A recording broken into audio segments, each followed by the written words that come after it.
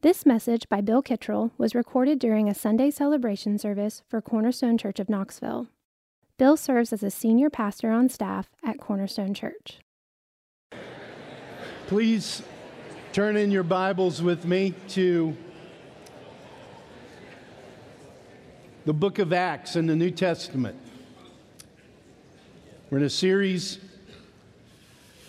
on this book. We'll be this morning in Acts chapter 3.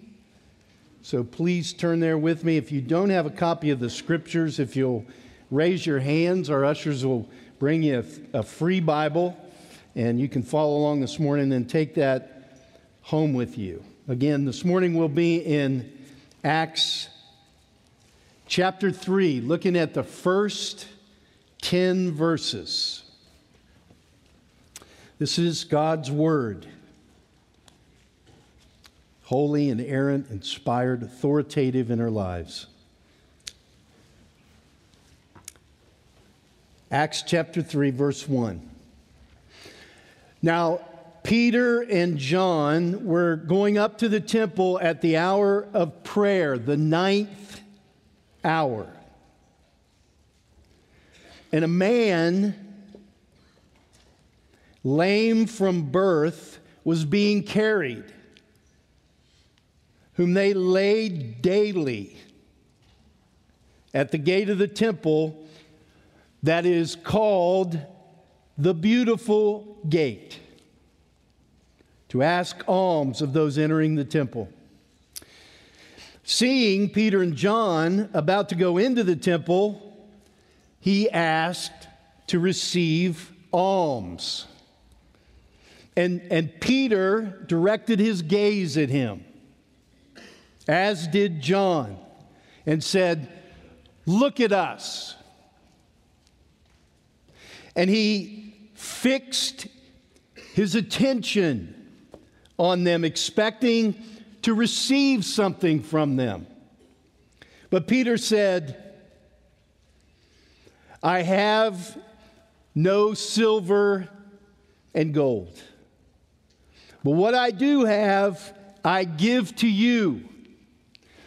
In the name of Jesus Christ of Nazareth, rise up and walk." And he took him by the right hand and raised him up, and immediately his feet and ankles were made strong. And leaping up, he stood and began to walk and entered the temple with them, walking and leaping and praising God. And all the people saw him walking and praising God and recognized him as the one who sat at the beautiful gate of the temple, asking for alms. And they were filled with wonder and amazement at what had happened to him. Father in heaven, bless this congregation as we turn our attention to your word this morning. Let us taste and see that you are good. Yes. Let us see this glorious Savior afresh, I pray, in Jesus' name. Yes. Let's fix our attention on Christ and take possession today of the grace of God. Let's take possession of the grace of God available to us in the name of Jesus Christ. Peter and John's attention were drawn to a man who had been lame from birth. He asked them for what he thought was his greatest need: money, food, material provision, because he couldn't provide for himself. On the basis of past experiences, he may not have expected to receive much until Peter said, "Look at us." And then he expected to receive something, because when people communicated with him, no doubt, they would give him the alms he was asking for. Verse 6, Peter said, "I have no silver and gold." Wonder how many times he heard that. "But what I do have, I give to you. In the name of Jesus Christ of Nazareth, rise up and walk." The apostles had no money. Maybe it was intentional. Maybe it was just their circumstances. But they didn't have alms to give the man. But Luke, the author of this book, and he's writing it very intentionally, he structured this sentence to make a point that we don't want to miss. What this man thought he needed: silver, gold, food, provision. What he thought he needed because he was lame is contrasted with what he really needed most. His greatest need Peter could meet. What I do have, I give to you. And what I do have is what you really need. What was it that Peter had? The apostles, they had something far better than silver and gold to give to this man. What do you think this morning you need? What is your greatest need this morning? My wife Sherry and I belong to a health club where it seems that the main customers are old people like us. So it's more about surviving than trying to look good. I mean, they have mirrors, but most of us look in them and turn the other way. I envy some of these old guys who, they don't seem to be working out too hard. They enjoy hanging around the exercise bike and yucking it up with their buddies. I hear them talking, and you know what it's often about? Their illnesses. Their knees, their hearts, their surgeries, their recoveries, their pacemakers, their knee replacements. I love listening to these guys. I find myself wanting to talk to them about my shoulder.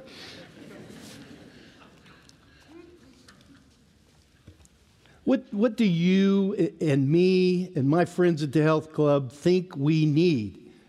Well, we often think about the things that are like our health. We value health, and as you age, we all face physical adversity. It's easy to assume our greatest need is shoulder surgery or pacemaker or knee replacement. Like the man in our text, what's going on in our body and the effects of our physical problem feels like our greatest need. God was about to give this poor man, who was just asking for money, for food, for material goods, God's about to give this poor man far more than he could ever imagine or hope for. God was about, and that's what this text is about, he was going to demonstrate his sovereign grace, his omnipotent, irresistible grace. He was about to receive what he didn't ask for. Peter's follow-up sermon that Mike will look at next Sunday, beginning in verse 12, will make it clear that Luke intends for his readers to see this miraculous event as a demonstration of how the Lord Jesus continues to rescue and restore people who are powerless to save themselves. This is an illustration of the way God provides forgiveness, the way he provides his Spirit to those in need of being saved, The point of this miracle story is how the man responded to the name of Jesus Christ. He was healed by the risen Lord Jesus Christ, by faith in his name. The promise of healing is the basis on which this challenge to believe is given to this man. There's a promise, there's a challenge, and the man is restored. And that's what Christ came to do, and that's what he continues to do. What do you think you need this morning? It's a confusing word, isn't it, in our culture? Because we use it as kind of hyperbole for desire. I need a chocolate bar. But what do you need? What did this man need? That's what our text is all about. It's a demonstration of grace. So let's look carefully at it. Verse 2, this man was laid daily at this gate to ask for alms of those entering the temple courts. Verse 10 says the people knew him because he was there every day. They knew him as the one, that's the man, who sits by the beautiful gate. It's important. Note, he's there every day. He had a pattern. He was needy. He went to this place and begged. He was well known to be there every day. Verse 3, he just does what he always does. He asked Peter and John for alms. And Peter directed his gaze at him. He saw him. And then he tells the man, look at us. Verse 5, the man fixes his attention on them. He's expecting to get alms. Did this every day. When someone spoke to him, it meant, okay, they're going to give me money. They're going to give me food. But Peter then says, I have no silver or gold. What I do have, I give to you in the name of Jesus Christ. He reaches down, grabs him by the right hand, and immediately his feet and his ankles are made strong. Everything changed in this man's life when Peter directed his gaze at him and said, look at us. And the man fixed his attention on them and heard the name of Jesus Christ. You'll learn in the sermon next week that he believed in Jesus. He had faith in Jesus. This is not a text that lends itself to a simple outline. So this morning we'll just walk through these verses and ask 3 questions along the way to help apply the text in our lives. Question number 1, does the Spirit through the Word have your attention this morning? Does the Spirit through the Word have your attention this morning? It's as if Peter is saying to each of us in here this morning, look at us. I got something to say to you. Pay attention.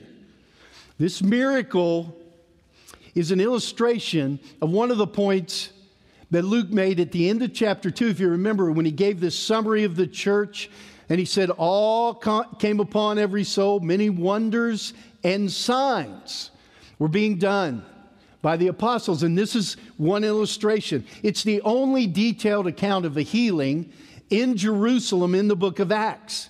The emphasis is on the suddenness and the completeness of the cure. It's on the wonder and amazement of the bystanders. And Luke has given us this for a reason, to get our attention. And Peter will make it clear in the following sermon. He'll make it clear. This is the work of the risen and glorified Lord Jesus Christ. Peter will teach the crowd in his sermon, some who took part in the execution of Jesus, that they have to repent of their sins and turn to God for forgiveness. That's the point of the miracle. It's a sign of salvation that Christ has purchased for all those who turn to Him. In chapter 4, we will learn that many more in Jerusalem were added to the church as a result. They were converted as a result of this miracle and Peter's sermon. They believed. They were converted. They were added to the church. What's noticeable in Acts 2 through 5 in these chapters is the repeated proclamation of salvation through Jesus. It follows from the promise in Acts chapter 2. Remember where Peter said, "It shall come to pass that everyone who calls upon the name of the Lord will be saved." It's an Old Testament prophecy and a promise.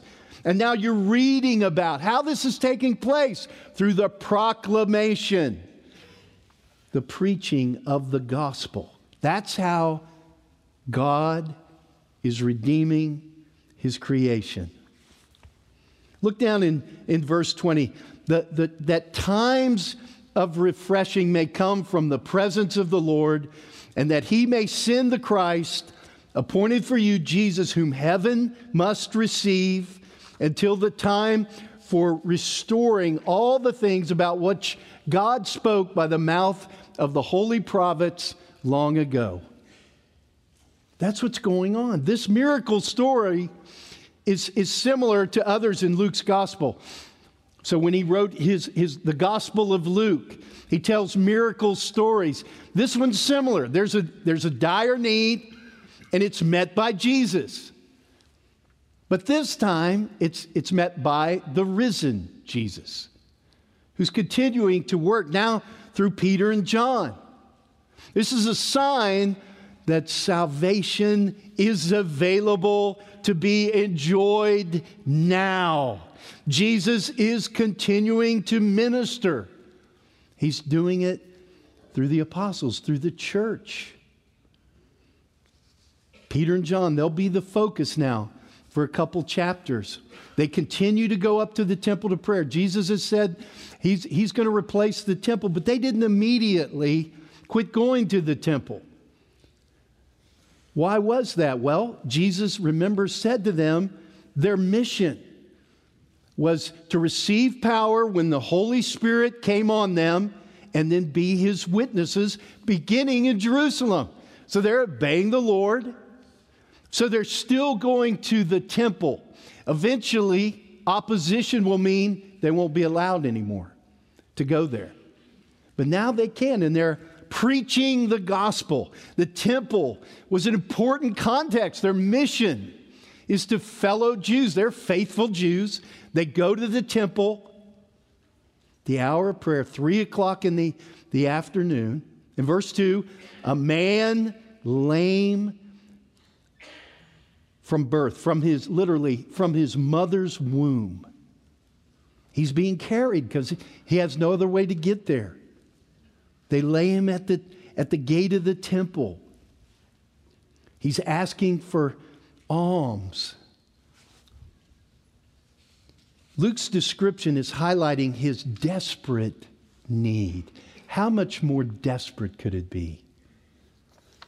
We learn in chapter 4 that he was over 40 years old when this miracle occurred, lame from his mother's womb. He couldn't move himself. He was being carried to the beautiful gate. He would lay there and beg. He's helpless. He's hopeless. No means to provide for himself, probably an outcast in society. Whenever I consider desperate need, I think of a rabbit I once saw with my dad. Some of the older members remember this rabbit. Growing up in East Tennessee, we had a farm, and my dad and I would walk around the farm at times for fun and shoot things. Now I know we don't do that anymore, of course, but back in the day, that's what fathers and sons did. They walked around their farms and they shot things. And we were walking around and we heard a squealing rabbit. I don't think the vocal cords can do it anymore. I'm not going to try. Hear a squealing rabbit, crying out in desperation. And the rabbit, as Dad and I came up over the hill, was in the coil of a snake. It was a little baby rabbit, crying out, last desperate grasp. And this snake was about to swallow it whole. I mean, it was over. And all we had was rifles. It was just a rifle, didn't have a scope, just a open sight 22. And we were half mile away.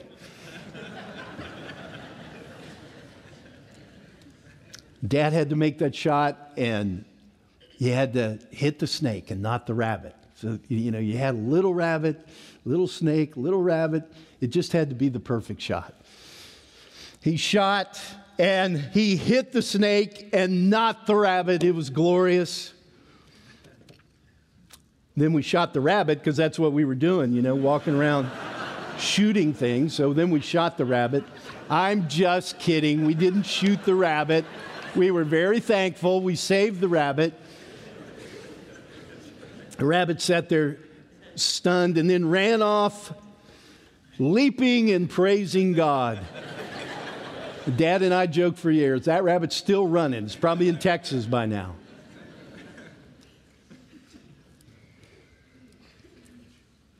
I do have a point.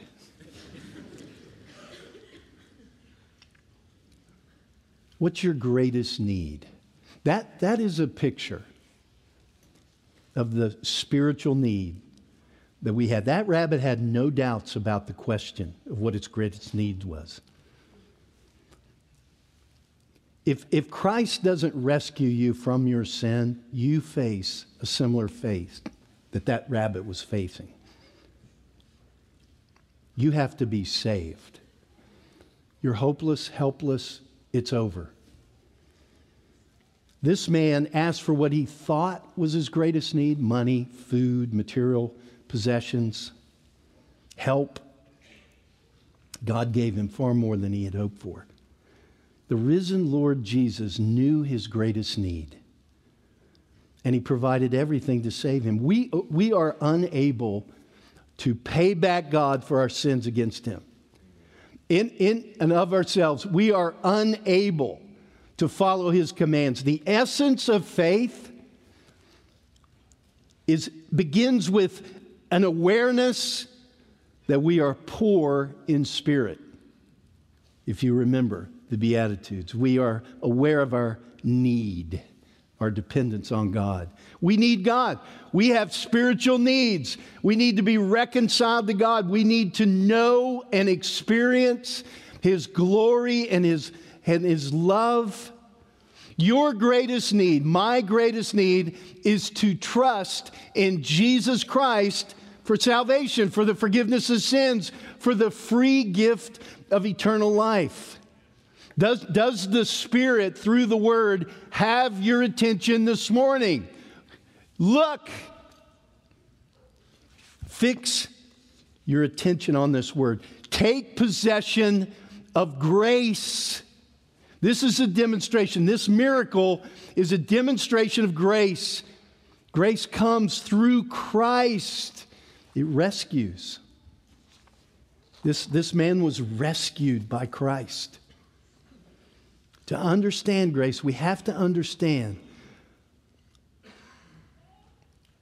our desperate need, our trouble, and the remedy in Christ. Guilty, vile, and helpless we, spotless Lamb of God was he.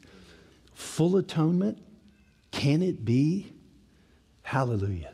What a Savior. Question number 2, what do you think your greatest need is? We're guilty, we're helpless, and our greatest need is the grace of God. What do you think your greatest need is? Your need is the grace of God. God has, through Christ, abundantly provided just what you need. Amen. My friend Jerry Bridges wrote in one of his books an illustration. I think he used it more than once. It's like when a young man and a young woman are getting engaged to be married, and they go into the jeweler to pick out a ring, and the jeweler sets a dark velvet-covered pad on his counter and then carefully lays each diamond on the pad, and the contrast of the dark velvet provides the background that enhances the beauty of the diamond. Each diamond against that black velvet background. That's the gospel. Against the dark background of our sin and our guilt, God's grace sparkles like a diamond, like a flawless diamond. He's provided the remedy of our ruin. It's a gracious remedy to deliver us, to provide for us, for our greatest need. Romans 3, all have sinned and fall short of the glory of God. No exceptions in this room. Everybody needs a Savior. Everybody has sinned. Everybody falls short of the glory of God and are justified by His grace as a gift through the redemption that is in Christ Jesus. This miracle story is a demonstration of this. We are justified freely by His grace. We are justified freely by His grace.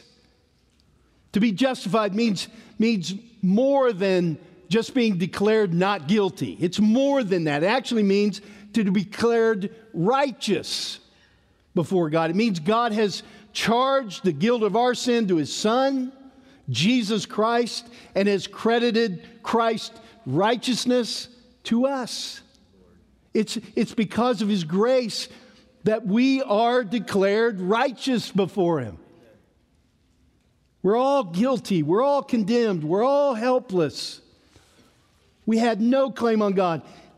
He would have been just to simply say guilty. He owed us nothing. He gives us this free gift to meet our greatest need. This is what the name of Jesus Christ of Nazareth is doing in our text. John Piper says this: we will not be enthralled by this good news unless we feel that He was not obliged to do this. He was not coerced or constrained by our value. He's the center of the gospel. The exaltation of His glory is the driving force of the gospel. The gospel is a gospel of grace. And grace is here's John Piper for you. Ready? Fasten your seatbelt. Grace is the pleasure of God to magnify the worth of God by giving sinners the right and power to delight in God without obscuring the glory of God. We will have a test on this next Sunday. Think about it. Verse 8 says, leaping up, He stood and began to walk. He entered the temple with them, walking and leaping and praising God. Verse 11, which wasn't in our text, says He was clinging to Peter and John. This was one happy man. He was enthralled by the good news. He expressed His joy by walking and leaping and praising God and clinging to the apostles. You know, I think we too should be walking and leaping and praising God this morning. What's the meaning of the word gospel? Remember the old English Puritan? Good, merry, glad, and joyful tiding that maketh a man's heart glad and maketh him sing and dance and leap for joy. William Tyndale, we saw it last week. His understanding of the gospel must have been influenced by our text. A beggar healed, walking, leaping, glad tidings. You ever wonder why all the clapping on Sunday morning around here? You ever think, enough already with the clapping? Maybe one song, maybe two, but every song we got to clap? Yeah, I think so. Maybe we should sing and leap and jump for joy and dance. I don't think we should clap less. I think we should clap more. Because of His grace, God has provided a remedy for us. We're in trouble, and we need grace, and He's provided it through Jesus Christ. In the name of Jesus Christ of Nazareth, He atoned for our sins. By His death, He turned aside the wrath of God from us by taking it on Himself.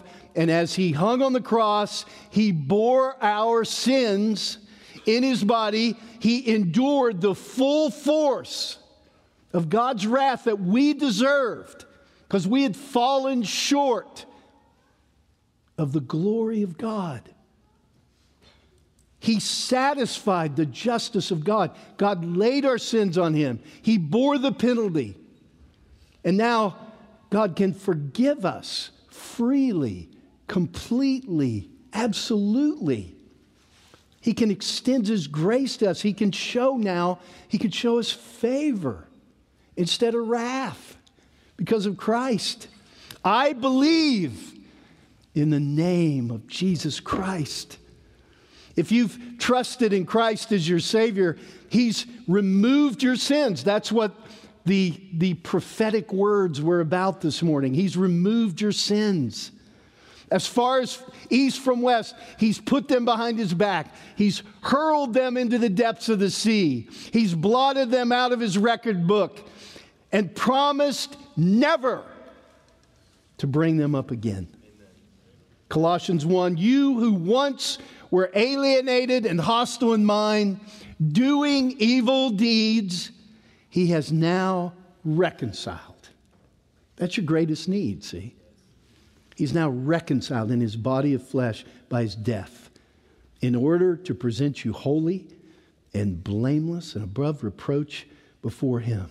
Should be walking and leaping and praising God. Amen. You are free from accusation, not because of anything whatsoever in you, but because of His grace alone.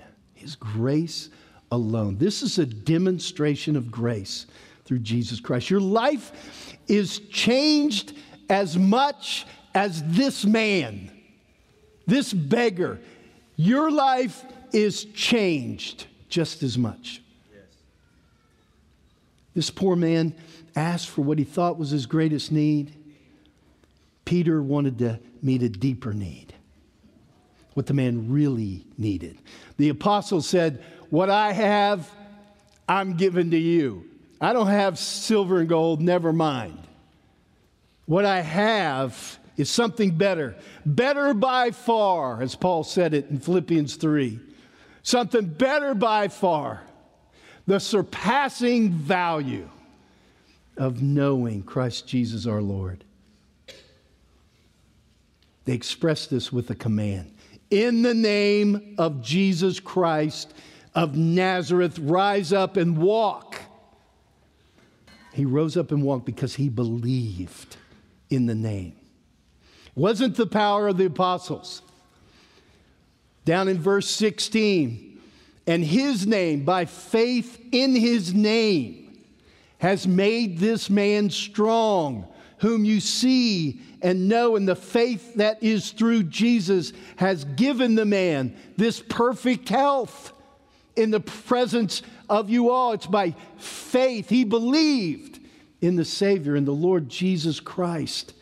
The name of Jesus is not some magical formula or something that operates apart from Christ. In the Old Testament, the power of the divine name was a theme.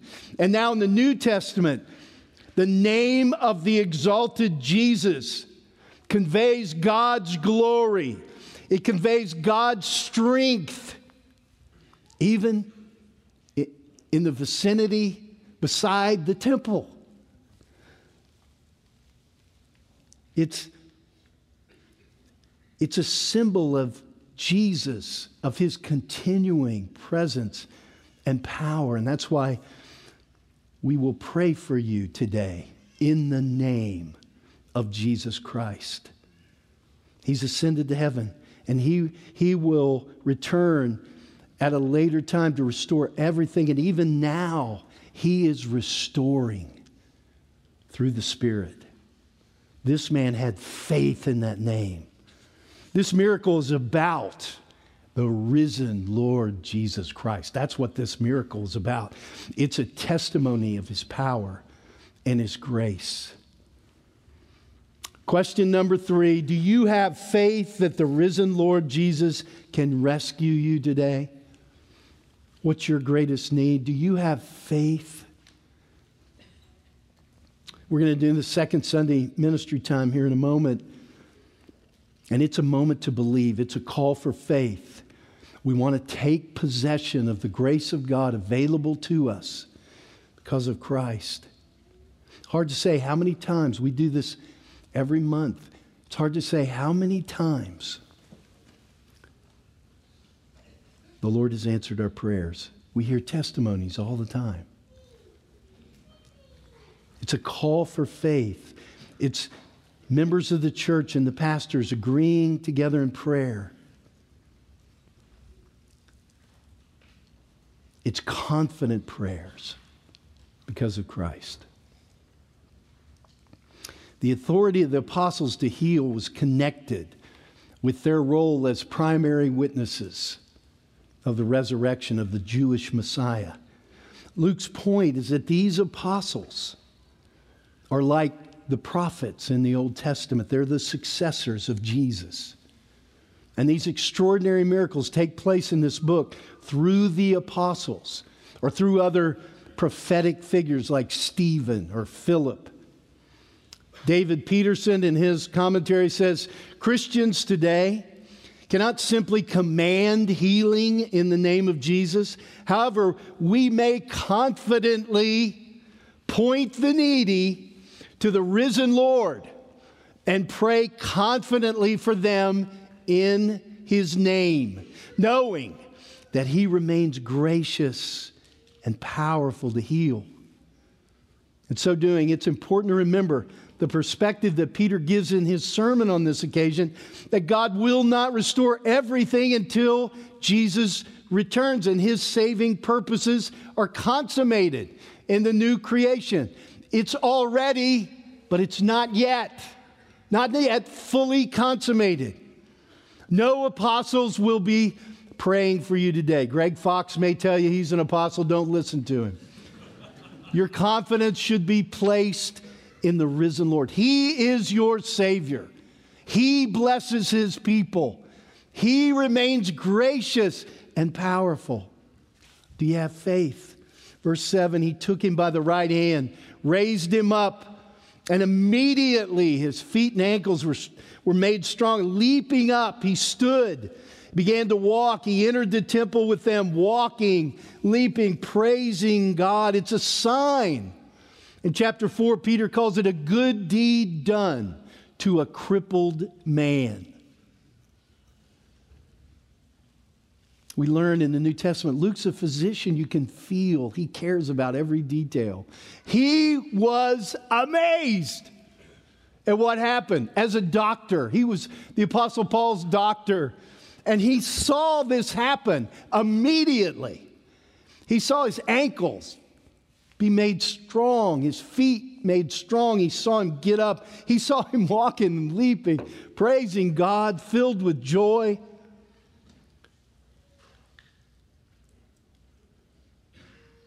It fascinated him. It was more than fascination. Isaiah 35 says, "Then the eyes of the blind shall be opened, and the ears of the deaf unstopped. Then shall the lame man leap like a deer, and the tongue of the mute sing for joy, for waters break forth in the wilderness and streams in the desert." This lame man leaping is a sign to the Jewish people. Salvation has come. Don't miss the point. There is salvation in Christ. It's much more than health and wealth. It's restoration. It's fellowship with God in Christ. It's water breaking forth in the wilderness. It's a stream in the desert. It's what you need this morning.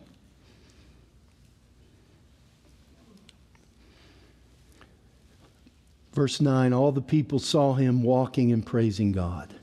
They recognized him, verse 10, as the one who sat at the beautiful gate of the temple asking for alms. And they were filled with wonder and amazement at what had happened to him. All the people saw him. All the people, they knew that's the guy. They know this man. It was like all the people, it's like even more than were actually there. Everybody knew what happened. 3 times it says he was walking. They were filled with wonder and amazement. They knew this was a miracle. It was a sign. They knew what leaping meant. Luke often describes the response of the people. The wonder and amazement is part of this story. He wants you to see this. He's amazed. Verse 11, again, while he clung to Peter and John, all the people, utterly astounded, ran together to them in the portico called Solomon's. All the people, utterly astounded. So then Peter preaches a sermon. And we'll look at it next week. But the point is to persuade this crowd that Jesus is the Savior. Repent and believe in the name of the Lord. Imagine how difficult it would have been for this crowd to turn to Christ. This crowd that had executed Jesus. Imagine how difficult. And yet they did. We'll learn from Luke. More and more and more people come to Christ. More and more believe and are added to the church. Regardless of your past opposition to the Savior, you can come to Him. You can come today. I want to invite everyone to come to the front. Let me invite the worship team to come back up. We're going to return to singing, and we're going to have our prayer teams come to the front, and we're going to invite you to come and be prayed for this morning. So please bow your heads with me. Let me pray. And we want to ask the Holy Spirit to accomplish His purposes in our midst this morning. But just feel free to come to the front and ask these folks to pray for you. Father, we are grateful for how our faith has been stirred this morning. We are grateful, Lord. Our faith in the Lord Jesus Christ has been encouraged through your word. And now I pray, Father, that you would receive all the glory as we come and ask for help. We have needs, Lord. And I pray, Father, that you would hear our cries in Jesus' name and rescue us for your glory alone. You've been listening to a message given by Bill Kittrell during a Sunday celebration service at Cornerstone Church of Knoxville. To find out more about Cornerstone Church of Knoxville, visit us at www.cornerstonechurchofknoxville.com or call our church office at 865-694-4356. We'd love to have you join us in our mission to treasure, grow in, and proclaim the gospel of Jesus Christ.